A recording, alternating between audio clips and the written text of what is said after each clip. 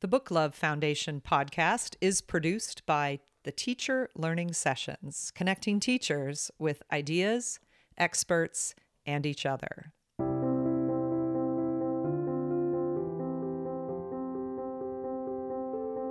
Welcome back to part 2 of my conversation with Deborah Wiles, author of Revolution, a National Book Award finalist that is focused on 1964 in Mississippi. I love this book so much, as many of you know, and what I love most about it is handing it to a kid like Owen. Just a couple weeks ago, he was looking for a new book, and I said, oh, these books back here were all part of the book clubs that my seniors just finished. And I said, this one right here, Revolution, as I handed it to him, he immediately opened it the way kids do, and he started flipping through, pausing again and again at these 2-page spreads of primary source documents. And he didn't say much to me. He just turned and went back to his seat. One of the greatest gifts we give kids is the right book in their hands at the right time. I don't know if this is going to be his right book, but he was all in today. And there's nothing like looking across the room and seeing that engagement, watching a kid sink in. With huge thanks to Deborah Wiles for her conversation with me over last summer in our summer book club, I bring you Deborah Wiles, part 2 of our conversation. Support for the Book Love Foundation podcast comes from BookSource, a leading distributor of authentic literature for K-12 classrooms. BookSource believes that engaged reading is the key to a brighter future, and that creating better readers has the power to create a better world. When students have access to a rich and varied classroom library and the ability to choose books that explore their personal interests, they enjoy reading and spend more time doing so. Visit booksource.com to discover how BookSource can help you foster engaged reading in your classroom by getting the right books into the hands of your students. You know, when I found Revolution, I didn't even know about Countdown. And I was immediately enamored with it, so in love with this book. And then when I gave it to kids as a book club choice and watched what they were doing with it and how they were reading it and engaging with it and thinking about history in a way that my students were not prior to that, talking about history, it was so exciting. Oh, this is good to hear. That was my goal, part of my goal anyway. I really wanted it to be useful and meaningful and fun as well, interesting, a good story that also had value in other ways. Oh, I certainly see that. And it's funny because 2 ninth grade boys I talked to in their book club, one really closely read the collages, and he talked about how the story was less interesting to him. It was really about those collages. And then the other one sitting there at the table said, oh, it was the opposite for him. He would skim by the collages to get back to the story and then go back to the collages. Oh, that's interesting. I wish we had figured out a way, collage is a great word, but I wish we had figured out a standardized kind of way to talk about the structure of the book and what we were calling it privately, because now I call it different things and people also call it different things, and collage works really well. I also use the word scrapbooks, and because I think of those collages as, like, for instance, in Revolution, I think of them as Sonny's scrapbooks. It's what Sonny's putting together during that time. And then I think of the biographies, what I call opinionated biographies. I think of them as being written by the adult Sonny. So that was my thinking, and yet it's not really out there in the world that was what we were thinking, because we really didn't know how to even talk about it when Countdown first came out. In fact, we didn't know what to call what we had. David said, well, what is this? What is this thing? And I said, I don't know. It's a hybrid. It's fiction, nonfiction, and biography. And he said, well, can we call it a documentary novel? And I said, that sounds good. So I think that's a great word. I tell my students that it's multi-genre-ish to me. It's that way of an author saying, I'm choosing this particular form to tell my idea because it fits with how I want you to think about it. But you have really blown my mind saying that you were thinking of those, what I call collages or scrapbooks, as Sonny's collection. I didn't see that or think of that. Well, you don't have to. It's okay if you don't, because I don't think that takes anything away to know that, and it doesn't lessen your experience at all. It doesn't. It's just that for me, as the creator of the books, of these stories, I needed to have a structure in my mind that would make sense to me, and that just held together as one large arc for me. Like the arc is, here's Sunny's story. She's putting together these scrapbooks, and she's having this experience, and later in her life she's writing these biographies of what she thought about that experience. So I just put myself in her shoes. I put myself in her mind and in her heart, basically, and saw how it changed over time. I love that perspective. You realize I am now going to be rereading it yet again to figure out through that lens how it changes for me. But I will also confess to you that I had to go steal it from my husband's nightstand, because last night a Book Love Foundation board member was over here who just finished reading it and was telling my husband how much she loved it. And so he grabbed it off my desk and took it. And so we're going to be fighting over it a little bit. Oh, what a nice confession. Thank you. That's such an honor. I feel very humbled to hear that. Yay. I have been dying to ask you about David Levithan for the entire time I've been talking to you, because not only do I love his books, and my students love his books, but good. What is it like to work with him as an editor? Oh, it's powerful. David is not afraid to tell you what he thinks. I had written a different narrative for book 2. It was a book I had started years ago, and it took place in 1966.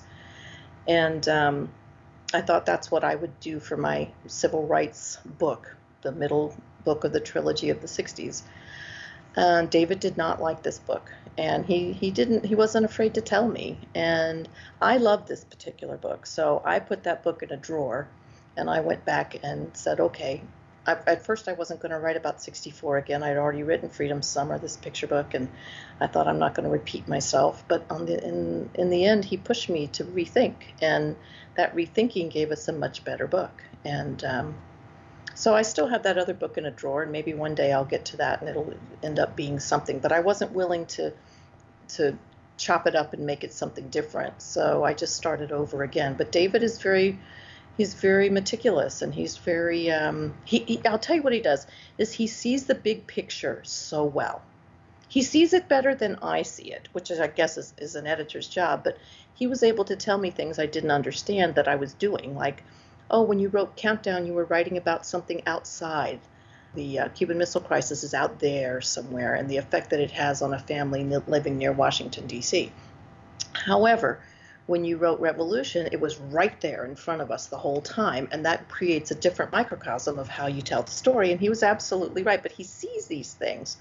And when you see those things, it helps you to, it's like writing a focused sentence when you're writing an essay, which I often do.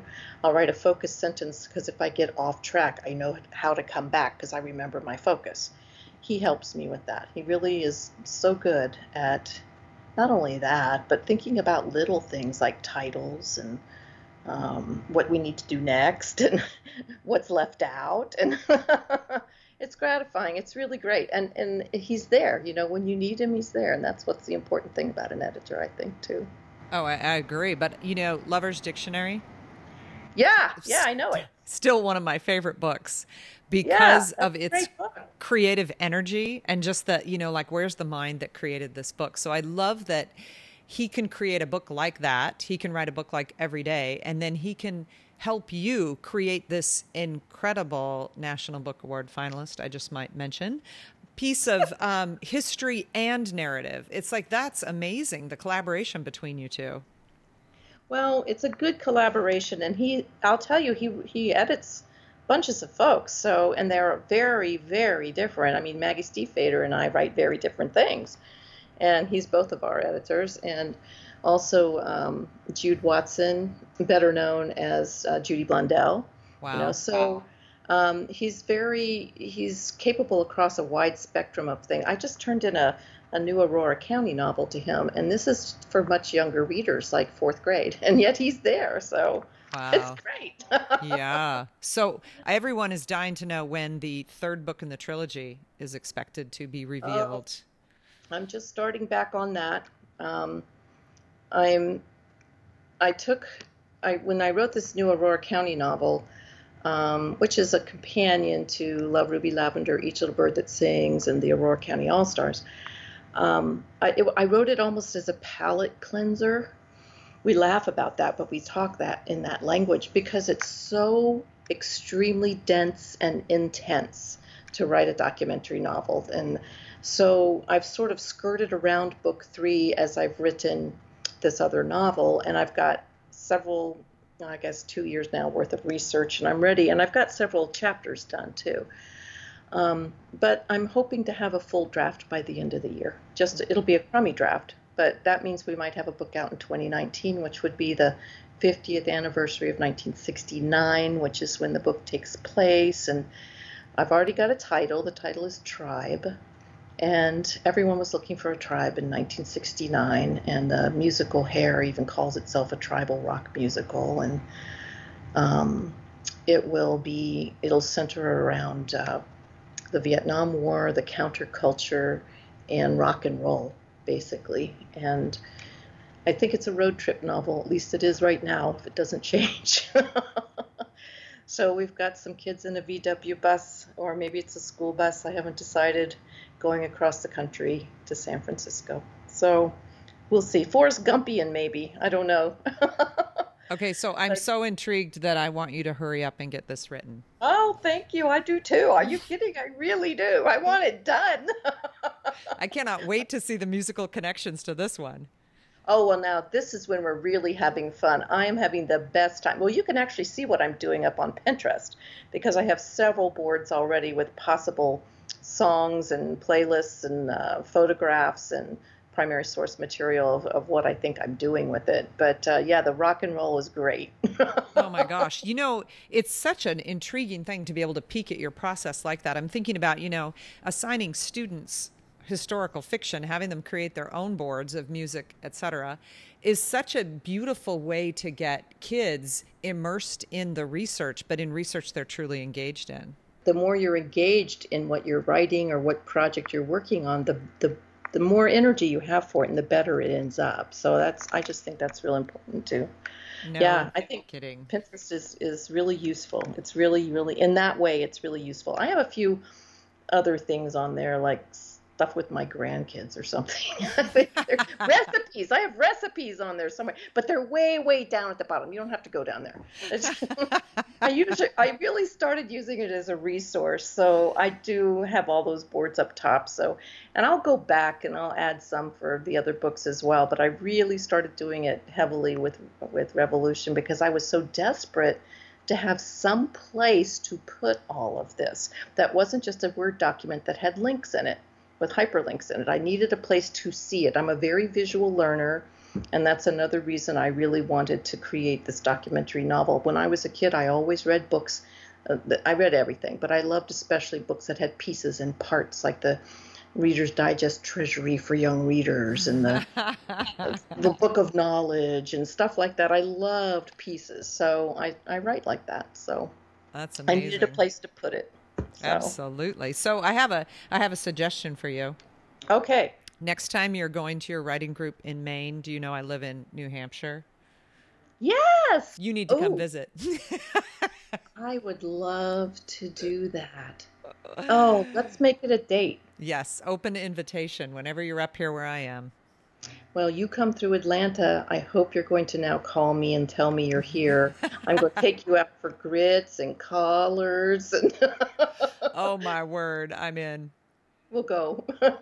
That sounds so good, Penny. I just so appreciate this. It's such a pleasure to talk to you, and I'm just so happy to be partnering with you. Thank you. Oh, you are so welcome. I appreciate your time today because this was a big chunk of time, but you cannot imagine how much you've taught us with all of this thinking about not only how you write, how you create, how you work with an editor, but the connections to the book that are going to be so valuable for us to use with kids when we talk about the book.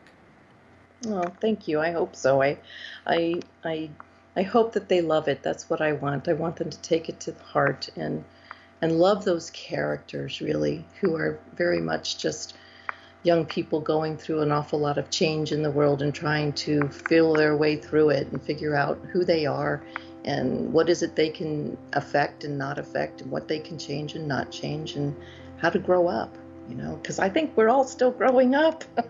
I agree. uh, Such a pleasure to talk to you, and I will see you soon, I hope. Okay, thanks so much. Bye-bye. Bye-bye.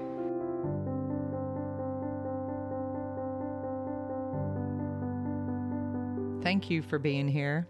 When I started recording this tonight, the sky was just a little bit dusky, and now it's pitch black, littered with stars. This time of year, when the days are short, we all need energy.